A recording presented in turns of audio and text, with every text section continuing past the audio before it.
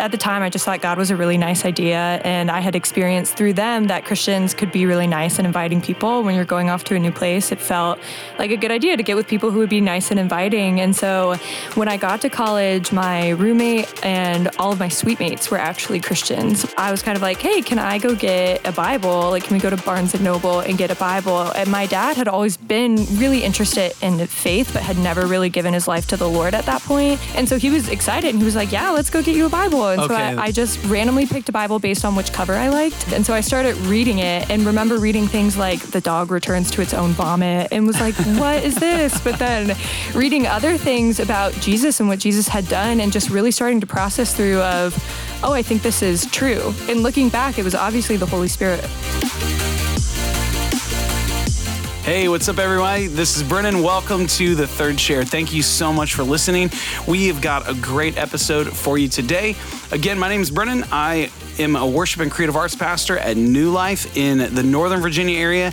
And with me is my co-host and my friend, Tom Pounder. Tom, what's up, man? How you doing today? I'm doing good. I feel honored that you call me your friend. Oh. Especially since we have different tastes in NFL football teams and college football teams. And, we like to, go back and forth on Well, that. I mean it most of the time. Yeah, okay, good. So, Tom, what's up, man? How are you doing today? What's going on in your life? I am doing good. I'm thinking about our guests today, and I'm really excited to have our guests on. So kind of to lead into it, because I like to ask intentional, purposeful questions that will help us with this podcast.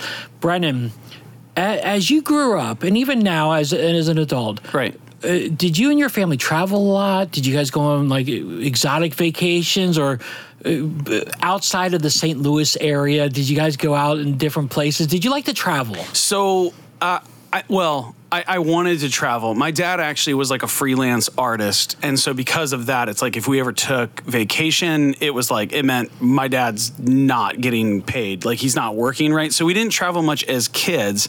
But I would say probably one of the best places I've ever been, and I wouldn't want to live there, but like Southern California, like that area. I've been to San Diego and LA, and I grew up in a place kind of like where we live now in Northern Virginia, where it's super humid, right? Yeah. And St. Louis is definitely like that, right? I had never been to a place where it was like, oh, there's no humidity. So it's 85 degrees outside and it feels warm, but like you don't know it, right? Yeah. You don't feel like, oh, I'm getting sunburned right now. Anyways, I liked that area. I have family out there and the beaches and ocean. I love all that stuff. What about you though, dude? Because you lived in different places as a kid growing up, right? Yeah, well, I was basically a Northern Virginia guy. However, in the early 80s, because I am old, in the early 80s, my family, we actually lived in Germany for 2 years. That's cool. And that was really cool because my mom would take us on different trips to I remember going to Venice. I remember going to Paris and different parts of Germany. It was really, really cool. I've been to London. But honestly, since then, I've only been out of the country, I think once or twice. And now I just like to go to New York City. That is something that I get excited about. I like going to go see a show. I take my girls there. We went to go see Phantom of the Opera a few years ago before it shut down. So I like to travel. But I don't do it as much. Right. Unlike our friend here that we have today. Oh, okay. So I am very excited about this conversation. I've been waiting for it for a while because it's been on our calendar. Yes. And so our guest today, she is awesome, very close to our family and a dear friend, and I mean that in every sense of the term. She also worked with me at New Life, and everybody at New Life loves her. Okay, yes. Her name is Tess Quinn. I almost called you by your maiden name. I had the honor of performing your wedding just over a year ago, right? It was August. Tess, say hi to everybody. Hello, everybody. And Tess, we're so excited to have you here today and to hear your Three Chairs story.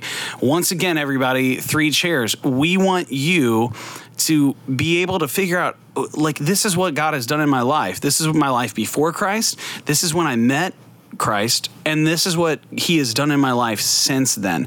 And it's an easy way, in 60 seconds or less even, to be able to share what God has done in your life so that you might meet somebody and you want to talk to them about Jesus. And the most powerful thing that we can honestly share with people sometimes is actually our personal story and what God has done in our life. Mm-hmm. And so, Tess, right off the bat, where is your most favorite place that you ever visited? Because you have been a world traveler. So let's give top 3 places you visited.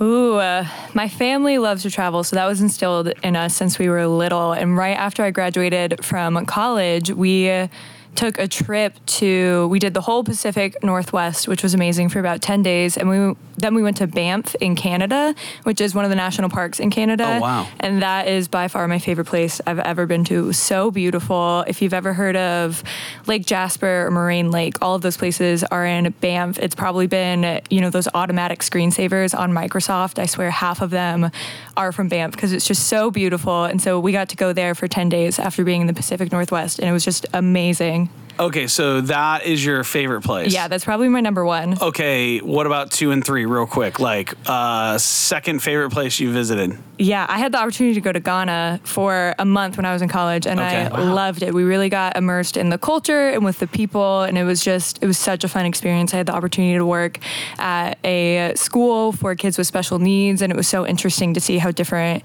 countries just go about those things so differently, but both in such beautiful ways. And so that was an amazing experience too.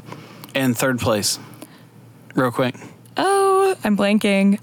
Probably Iceland. No, I actually didn't really like Iceland. It just came. I'm not going to lie, guys. I'm sorry if you like Iceland, but if you haven't been, take it off your list. It's not that great. It's really overrated. If anyone is listening in Iceland right now, we are really sorry. Yeah. And do not hold that against us. Okay. But okay, you and Kyle, your husband, you guys took a vacation to Utah, right? Recently. Yes. Okay, so we went to Utah in August, so 2 months ago, and that was amazing. There's 5 national parks in Utah. It's called the Mighty 5.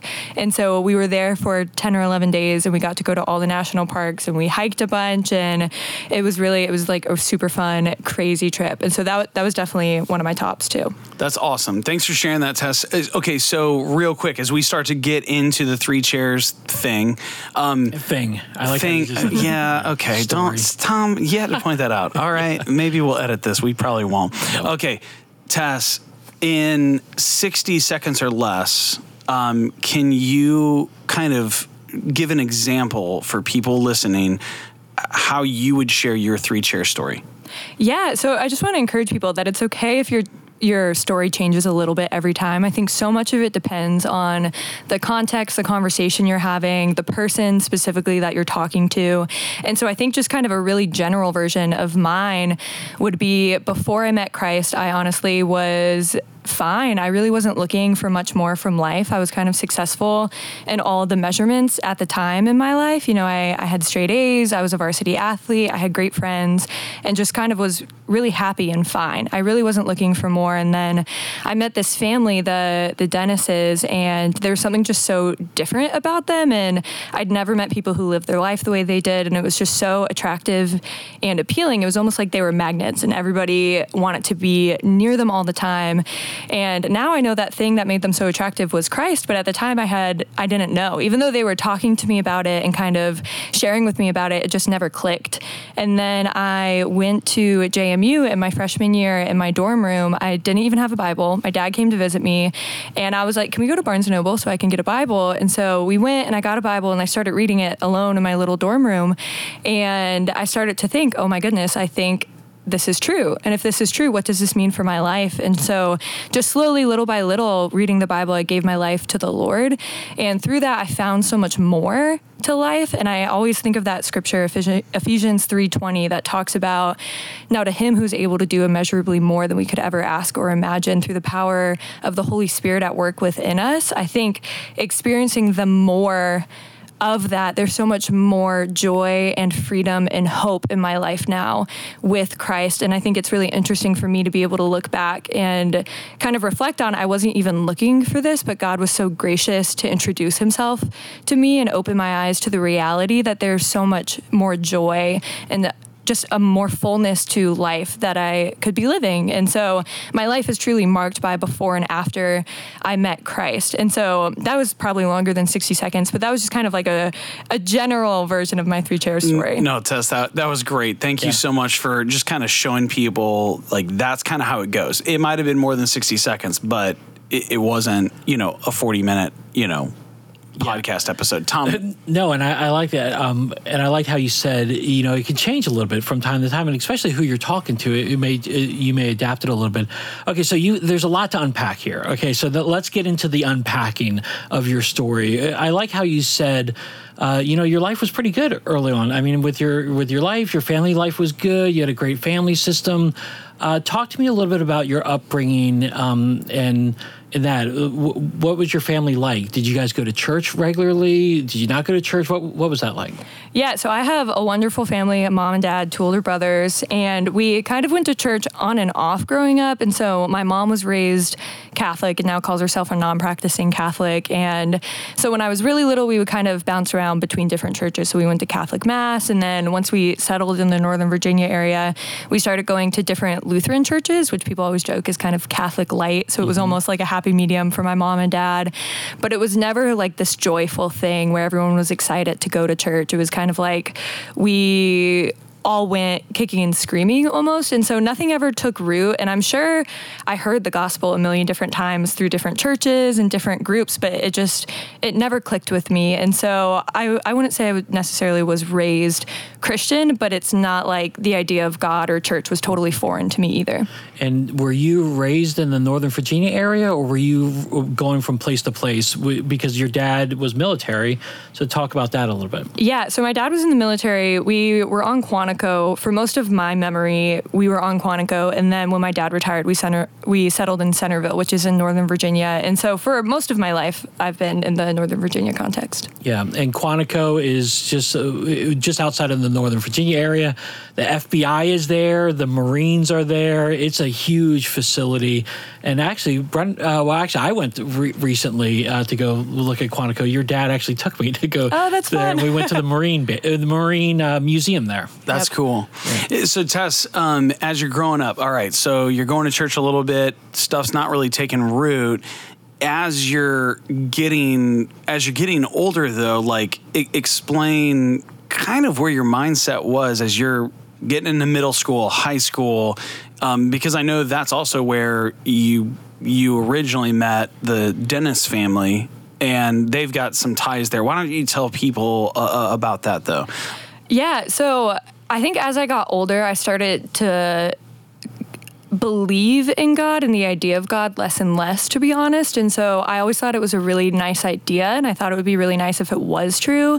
And I even remember like in high school talking to a friend who was a Christian, and she was talking about how she's going to save herself for marriage. And I felt like I needed to tell her, oh, people don't actually do that. They just say they're going to do that and then they don't. Like I felt like I needed to educate her on that almost, even though I knew nothing. And so I think that is always a good reminder of me of what my mindset was, of just, it's a really nice idea, but I really didn't believe in it. I wanted to, and then when I was in high school, I was best friends with Grace Coleman, and she started dating this guy named Patrick Dennis.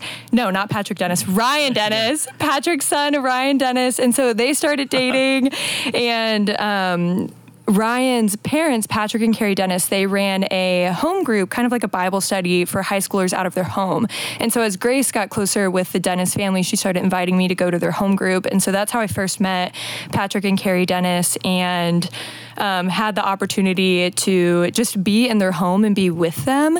And so it was a really great opportunity, and they really invested a lot in me. And that was the first time I met people who were actually living out their faith. And it was such a different experience for me than just kind of going to church and hearing about it, and then never really seeing anybody experiencing the joy and hope of Christ. Why? Okay, Tess, why did you want to go to some random family's house? Like, tell us a little bit about that.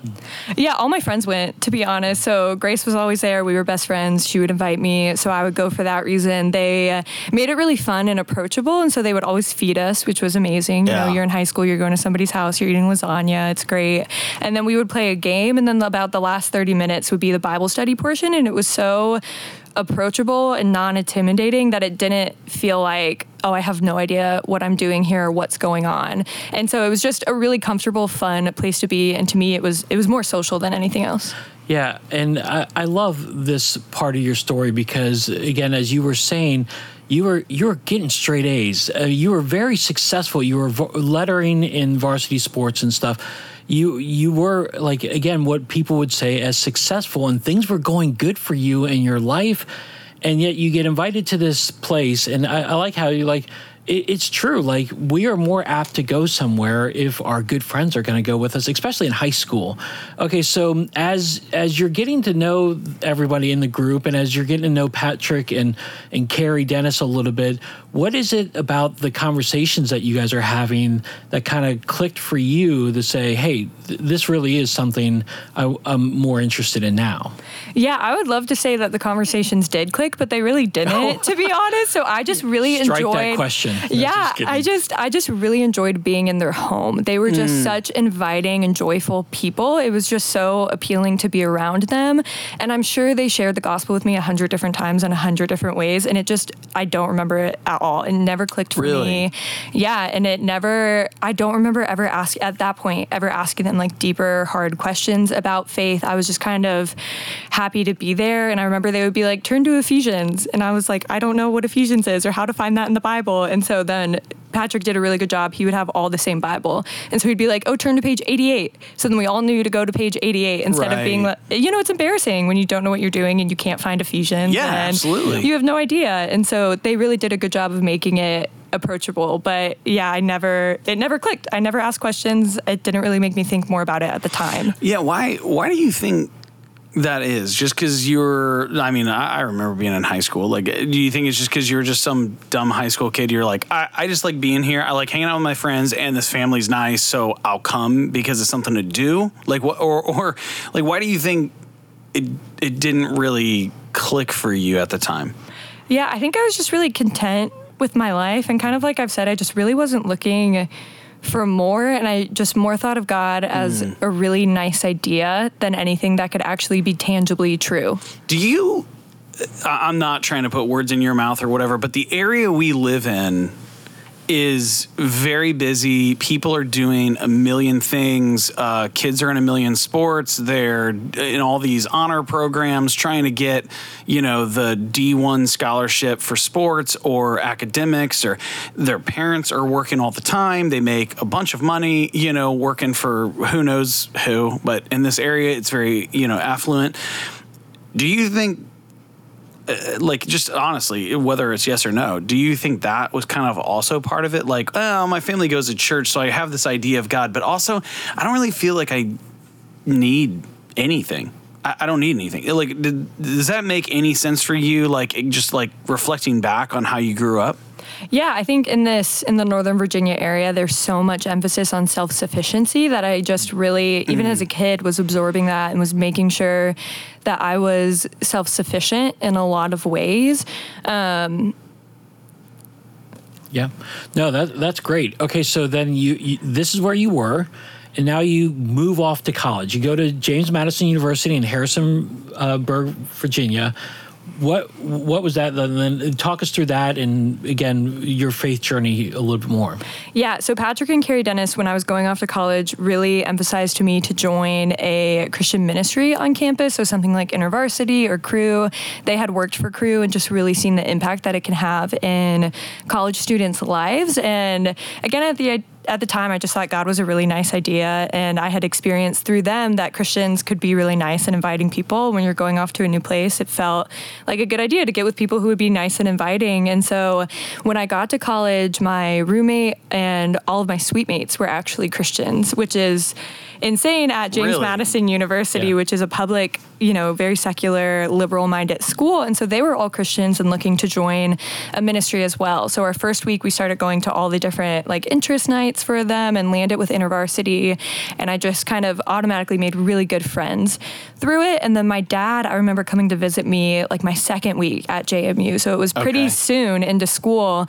And I was kind of like, hey, can I go get a Bible? Like, can we go to Barnes and Noble and get a Bible? And my dad had always been really interested in faith, but had never really given his life to the Lord at that point. And so he was excited and he was like, yeah, let's go get you a Bible. And so I just randomly picked a Bible based on which cover I liked and knew nothing about it. And so I started reading it in my dorm room. What version was it? Do you remember? ESV, which I still like ESV. Thankfully it wasn't King James or something crazy like with the Message. And so, not that there's anything wrong with those, just can be harder to understand. And so I started reading it and remember reading things like the dog returns to its own vomit and was like, what is this? But then reading other things about Jesus and what Jesus had done and just really starting to process through of, oh, I think this is true. And looking back, it was obviously the Holy Spirit like opening my eyes and my heart to scripture and truth. But at the time it just felt like, oh, this is different, that I'm thinking this is true, and kind of what does that mean? And so that was kind of my experience leading up to becoming a Christian. So what was that like? So I kind of feel like, okay, so we're still kind of in the first chair, right? Yeah, like we're getting closer to the second chair. So what was the moment when you're like, this is when I met Jesus? Like, this is when my life changed forever. Yeah, I would love to say I had this big dramatic moment in my dorm room where I like fell to my knees and gave my life to Christ. But I think it was little by little of just the Holy Spirit opening my eyes to scripture and believing the truth in it. And then just slowly understanding what that meant for my life. Like, I always think of the story of Philip and the Ethiopian eunuch, and he goes up to him and is like, do you understand what you're reading? And he's like, how can I understand if nobody explains it to me? I wasn't asking people questions that they were understanding, oh, she still doesn't get it. And I think I was starting to get it. And so it wasn't a big dramatic moment. It was more little by little understanding that I believed it was true, and then slowly understanding what that what that meant for my life. And so I think one of the big moments I can think of freshman year, I had such a potty mouth, which is so funny to think of looking back because I don't curse at all. And so my freshman year, I remember being like, oh, if I'm going to be a Christian, I don't think I can curse anymore. And so slowly started removing all of that from my vocabulary. And I remember my mom being like, oh, this is so different. Because like I cussed so much and in front of my parents, and looking back, I'm like, ooh, that was so bad. But yeah, I think that was one of the first things that I can remember of like, oh, if I'm going to say I'm a Christian, then I kind of have to start acting like it. And that's one of the things I can do, is to start cleaning up my language and honoring God with my speech. Wow, that's cool. Yeah, I like this. Again, what I'm hearing you say, because I'm really just hearing about your story for the first time too, myself as along with everyone else, is for you, it's like, it's not an emotional, like, my life is terrible, I have to clean up everything in my life, I need Jesus. It just made sense for you. And as people walked alongside it, it just continued to make sense, and God reaffirmed that in your life.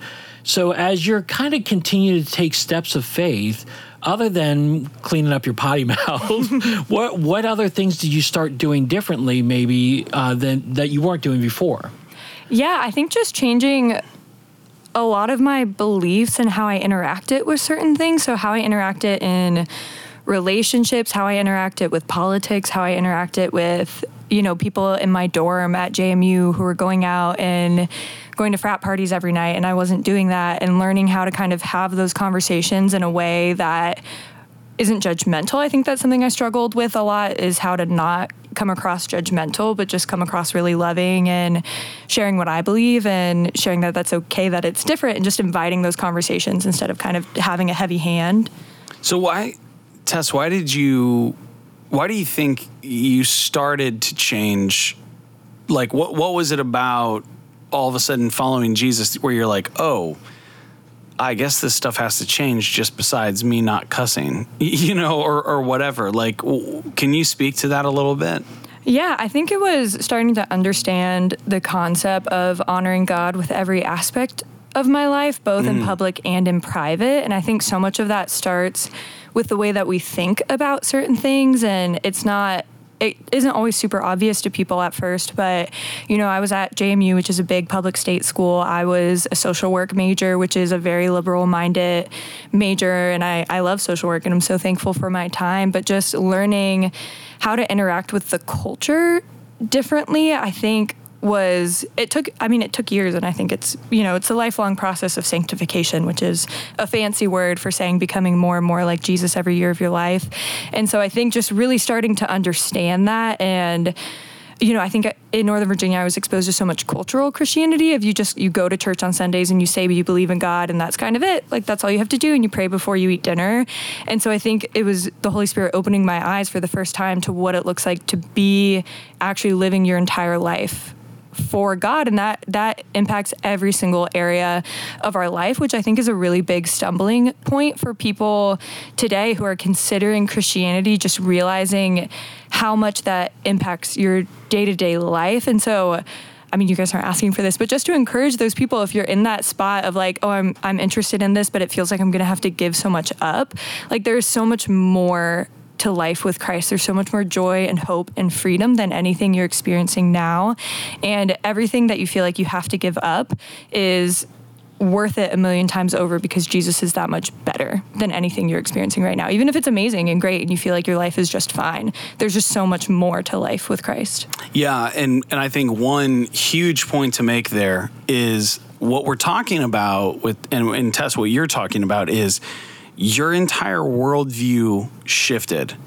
And if you're listening to this and you're like, I don't know what a worldview is, believe me, you have one, because you have opinions on religion and politics and the way you raise a family and marriage and all of those things, right? That is your worldview. And a lot of people get hung up on this, even people that we would, Tess, you use the phrase cultural Christians, like, oh, I go to church once a month. But besides that, I'm not really living my life for Jesus, right? My life doesn't really reflect that. I made a decision a while ago, and maybe I got baptized, but now the way I'm living my life, you wouldn't really know that. So I don't know who coined this phrase or whatever, but like I say this all the time, it's not like having faith in Jesus and that second chair isn't just a moment of, oh, so I've got my get out of hell free card now, right? And then I can keep on living. Actually, the Apostle Paul talks about this in one of his letters where he's like, so do we keep on sinning so that grace can abound all the more? He says, no, like we keep pursuing Christ and being like him. And by the way, he was perfect. He lived a perfect life. Not that we may be able to ever attain that, but our entire worldview has to shift when we say we're following Jesus, just like you did, where you're like, yeah, I was in this like major and it's really liberal minded. And I started having to like look into that and what the Bible says about it. And then my mindset, my worldview had to shift. So many people, they don't want to view the world through the lens of the Bible. They want the Bible to say what they want to believe about the world, right? So they want to look at the Bible through the lens of the world instead and go, oh, no, I really want to believe this, so let me make the Bible say what I want it to say, when God might have clearly said, yeah, no, that's not true.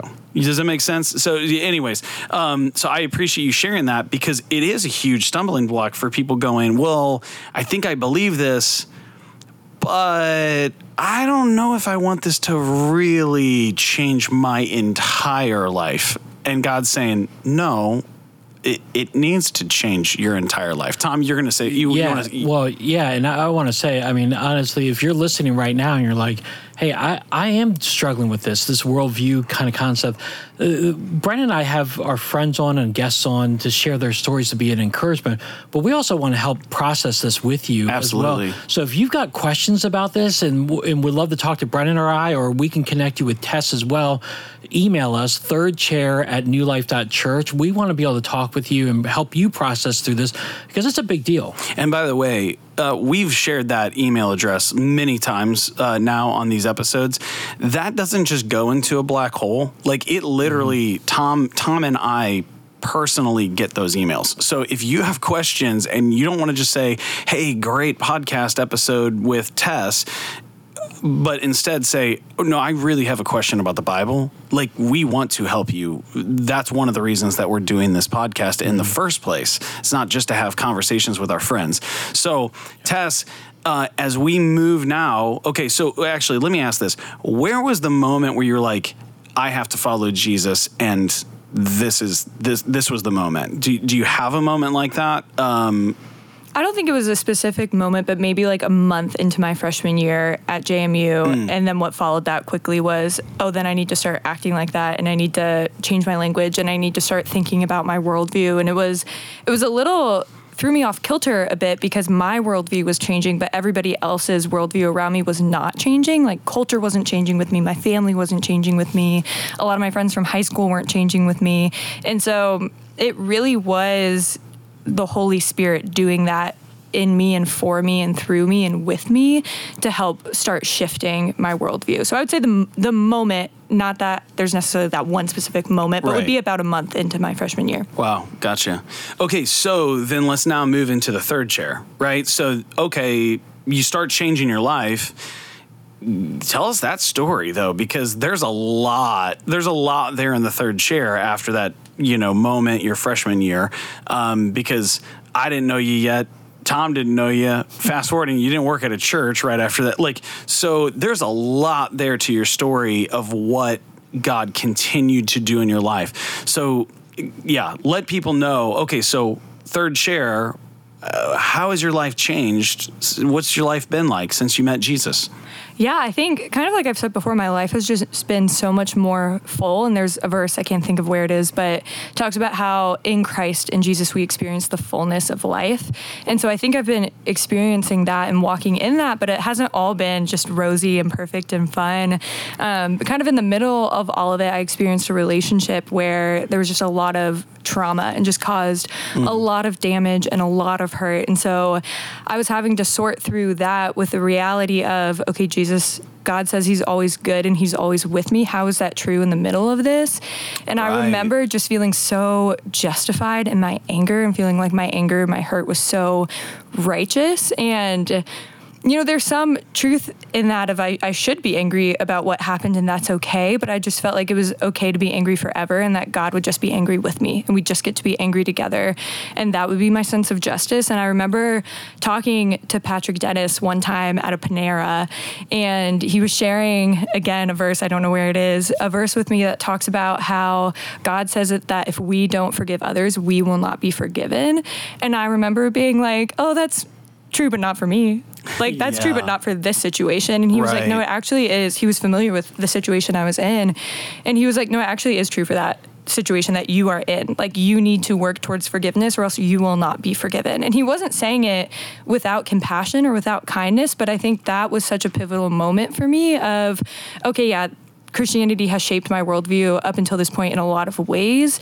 And a lot of it was really joyful and a lot of it was hard, but this just felt impossible. It felt impossible to forgive. It felt impossible to seek redemption. It felt impossible to move forward. And so I think after that moment was kind of a turning point of really seeking forgiveness and healing in Christ. And so I started to go into counseling. I started being a lot more open with people that I trusted about what had happened and just letting them speak into my life. And really for years did the hard work of forgiving and healing and moving forward. And it probably was a 4-year-long process. And I was still kind of in the middle of the healing process when I started working at New Life. And I remember my first month here at New Life, or it was pretty soon after I'd started working here. Maybe I'd been working for a couple months. It might have been your first month. Yeah. I know where you're going with this. Brendan knows exactly what I'm talking about because it was probably just as traumatic for him as it was for me. But I remember being in his office and having a genuine mental breakdown and just not being okay. And it just felt so frustrating I've been working towards complete healing and forgiveness for years and it's still not here. Like, what is the holdup? And so Brennan was kind of like, hey, I'm not going to tell you have to go back to counseling, but he's like, I do think it would be really good if you went back to counseling. And so I went back to counseling, and the Lord just worked a lot of things together in my life to, I think, finally bring complete healing and freedom from this pain. And it was such a healing process and such a long process. And so I just want to encourage anybody who has been through something really difficult, which is pretty much everybody walking on earth. And so if you're kind of in the middle of that, just encourage you to keep praying and keep seeking healing and redemption. And something I think the Lord really taught me is redemption doesn't always look like reconciliation. And I think in the beginning, I was really seeking reconciliation, which would mean, that person that really hurt me, that I experienced a lot of trauma with, kind of going back to that person and finding healing with them. Right. And that's not what happened. And I don't think that's what happens for the vast majority of people. And so God brings redemption, meaning that there is healing and there is freedom from what has happened, and he can bring redemption for you and for everybody else involved, but it can happen totally separately of each other. Like, you don't need to go to that person every situation is different, but not every situation is going to bring reconciliation. And I think when I understood that was really healing and freeing for me. Well, and also, just to make this point real quick, the redemption can also come from, like, literally, Tess, you're sharing that right now into a microphone in a room where you're just sitting with Tom and I being interviewed, and you don't know who's listening at the other end and what they've been through.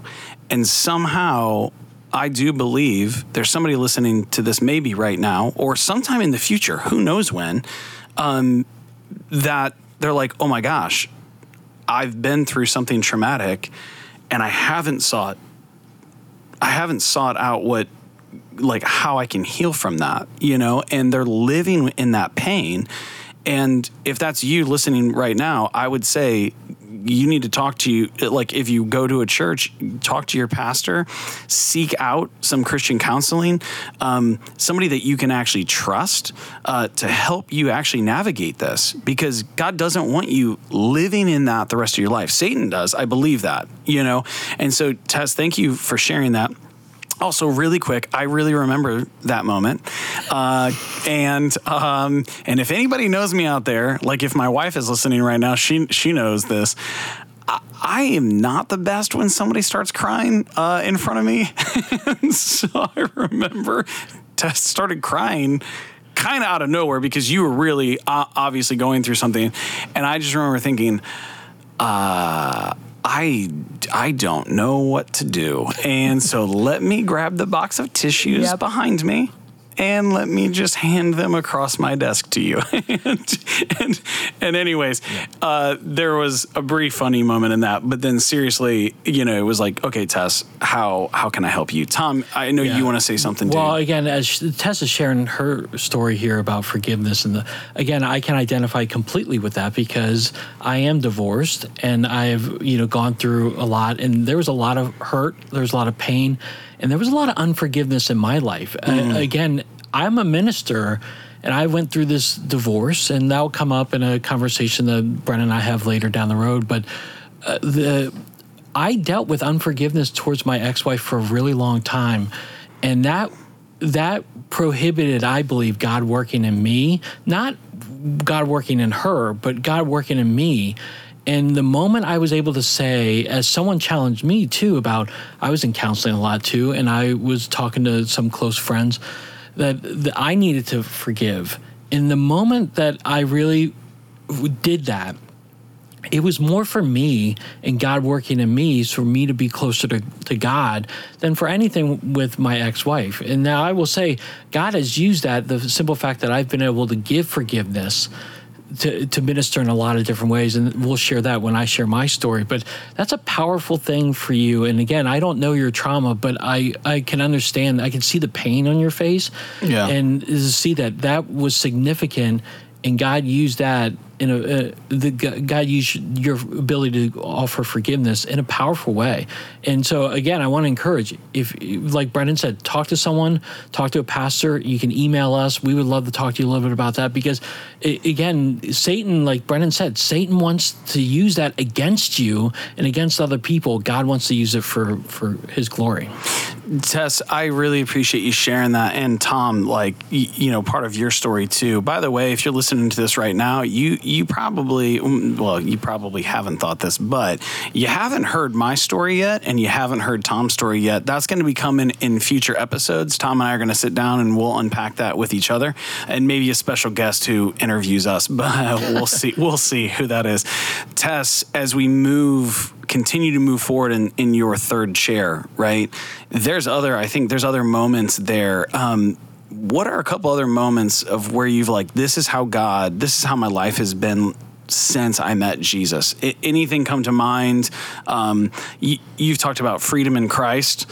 And I know, like, your relationship with some of your family members are different now, you know, like your dad. And I don't know what comes to mind, but like, how else have you seen God work in that? Even including, you know, how you met your husband. I mean, cause that's something that actually, what is that, like a couple years ago, maybe at this point? Okay. So anyways, anything that comes to mind with what I was just talking about? Yeah. So I think the two things coming to my mind are watching my dad become a Christian and get baptized, and then how I met my husband and just the healing that took place through that relationship. And so just to talk about my dad for a second, he, when I became a Christian my freshman year of college, I think he saw that life change in me, and it was something that he's always been interested in his whole life. He's always been, probably most people would think of it as like a spiritual person. He's been really interested in faith, would say he believed in God, but had never really experienced full transformation through the Holy Spirit.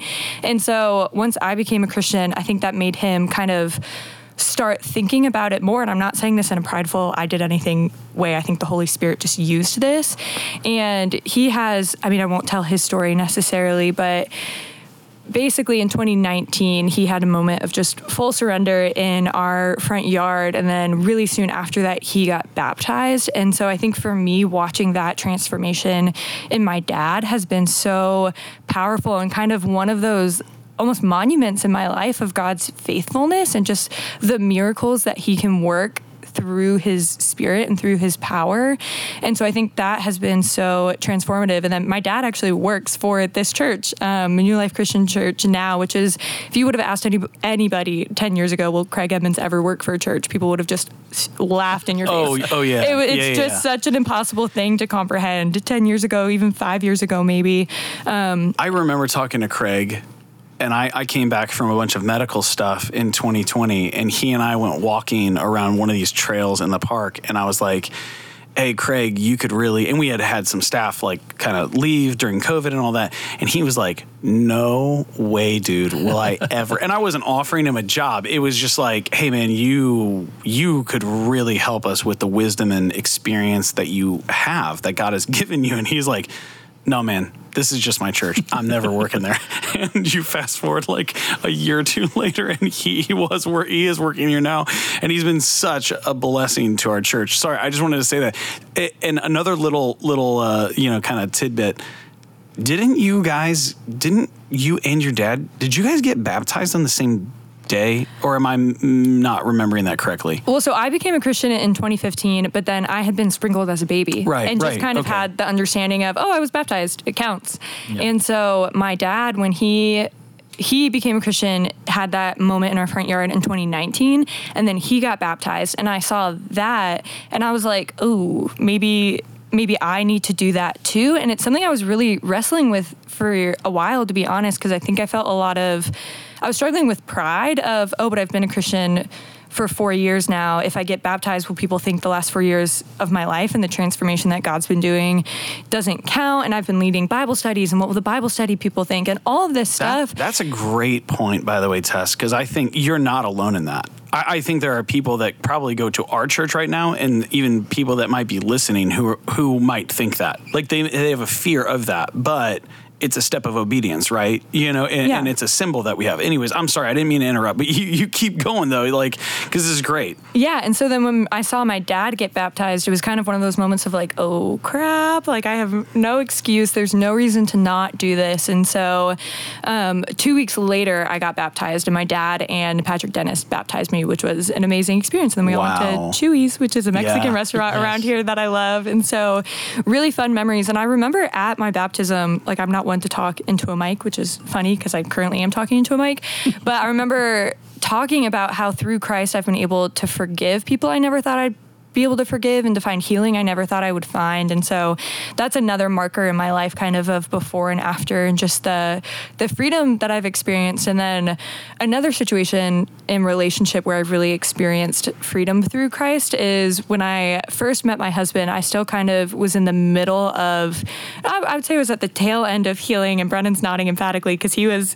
kind of a part of this. I was working for him at the time, and so he was hearing a lot of what I was struggling with. And so that was the breakdown in Brennan's office that we referenced a few minutes ago. Well, there's the first breakdown. Yeah. And wait, there's multiple? There were a lot of breakdowns. And then this one, though, I do remember because you were going to counseling. You were like doing the work and you were healing. And then I'll never forget it because it was in the middle of a Sunday. And I was in my office, and it was like in between when I was like, I don't know, having to be on stage or whatever. And you came here like, can I talk to you for a minute? And I go, yeah, sure. Like, what's up? I'm thinking it's like, I don't know, we ran out of coffee or something. And then you broke down and you're like, I'm so afraid. So there's this guy and I don't know if I can do this.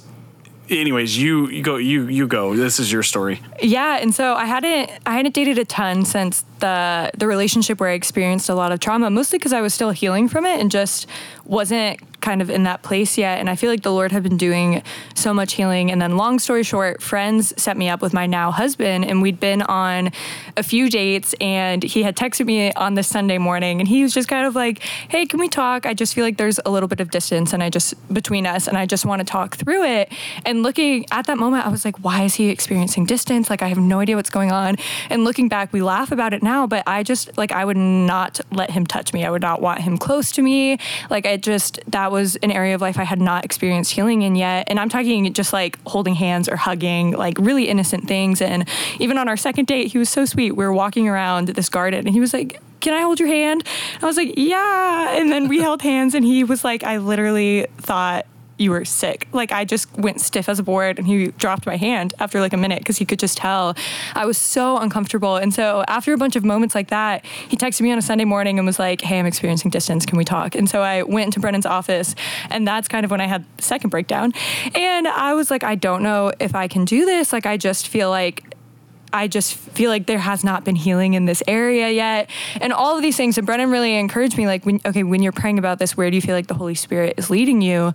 And I was like, I feel like the Holy Spirit is leading me to be really honest and vulnerable with Kyle. That's my husband's name. And we'd been dating for like 4 weeks at this time. So it felt so scary to just open up about my past in this really vulnerable way. But I just really felt a lot of assurance from the Lord. And so that afternoon, after I'd talked to Brennan and been praying, Kyle and I talked, and we sat on a curb, and I had told him about my past, and he just looked at me and he was like, Tess, this doesn't make me want to run away from you. It makes me want to run towards you. And that was just such an intense moment of healing for me of, okay, people aren't going to reject me or think less of me because of this thing that I've been through and this thing that I'm still seeking healing from. Like, I was honest with him of, this is why I feel really uncomfortable when you touch me, and this is why I'm in counseling. And he just kind of stepped into that, and he was like, yeah, we're going to figure it out. And the Lord has brought so much healing through that relationship. It's not like Kyle healed me or anything like that. It's really like the Lord used that relationship as a vessel for a healing, which has been such a beautiful thing to experience. And for other people who know my story to get to see that too has been so powerful. And I think that's part of the power of letting other people that you trust in on your story, because then they get to witness for years to come the healing that you experience in Christ, which is just in a lot of ways as transformative and powerful for them as it is for you. And it's so powerful because they see that transformation, but you're also giving them kind of the reason behind it, right? The reason for the hope that you have is because of what Christ has done, and God can work through other people in those conversations to speak to us, and to show us that he loves us, just like through Kyle or conversations with your counselor or whoever, right? And that's amazing, because it's also another thing for you to say, just like, and this is another thing from Paul of saying, oh, follow me as I follow Christ. Like, there are people that that remember the broken place that you were in. And then as you're following Christ, you're saying, follow me as I follow Christ, because I'm telling you, life is better. Life is better on this side of things, right? Tom, you wanted to say something? No, I'm just so moved by your story, and I'm so encouraged by what you're sharing. But kind of as we wrap up here a little bit, if you have some encouragement for someone out there who's exploring their faith, or even just in a kind of a middle ground with Lord and dealing with some different things in their life, how would you encourage them today? Yeah, I feel like I've said it a million times, but there's just so much more to life with Christ. There's so much more hope and joy and freedom through the power of the Holy Spirit, where if you accept Jesus as your Savior, the Holy Spirit enters into your life. And the Bible tells us that where the Spirit of the Lord is, there is freedom. And so when you become a Christian and the Holy Spirit lives inside of you, using the Holy Spirit math in that verse, if the Lord is a spirit, and where the Spirit of the Lord is, there is freedom, and the Holy Spirit is inside of you, you can never be separated from that freedom that there is in Christ. And Christ will enable you to find healing, to experience more joy, to experience more freedom and more hope that goes beyond which politician wins the next election than you could ever imagine experiencing now. And so just want to encourage you to read the Bible, ask questions, just be curious. Don't feel like you have to make a decision right now listening to this in this moment, but just, I'm sure you know somebody who's a Christian. Just start asking them questions. I'm sure they would love to have those conversations with you. Start seeking community. So whether it's a Bible study or going to church, just start seeking community, start seeking people to ask questions to, and start seeking God through Scripture. Tess, thank you so much for sharing all of this with us, with being vulnerable and honest with kind of where you've come from and then where you've been and the work that you continue to do. But it's amazing to see what God has done in your life. Listen, we are so glad that you have stuck it out through this episode. I really hope you listen to this whole thing, because, man, the last 20 minutes are so powerful with Tess's story. Thank you for listening to The Third Chair. We want your questions. If you have questions about faith, if you have questions or just comments, hey, you guys, Tom, Brennan, you guys suck. I don't know. You can do better at this podcast. We might cry, though, too, if you say that we're not good. But you can email us at thirdchair@newlife.church. Thank you so much. We'll catch you next time on the next episode of The Third Chair.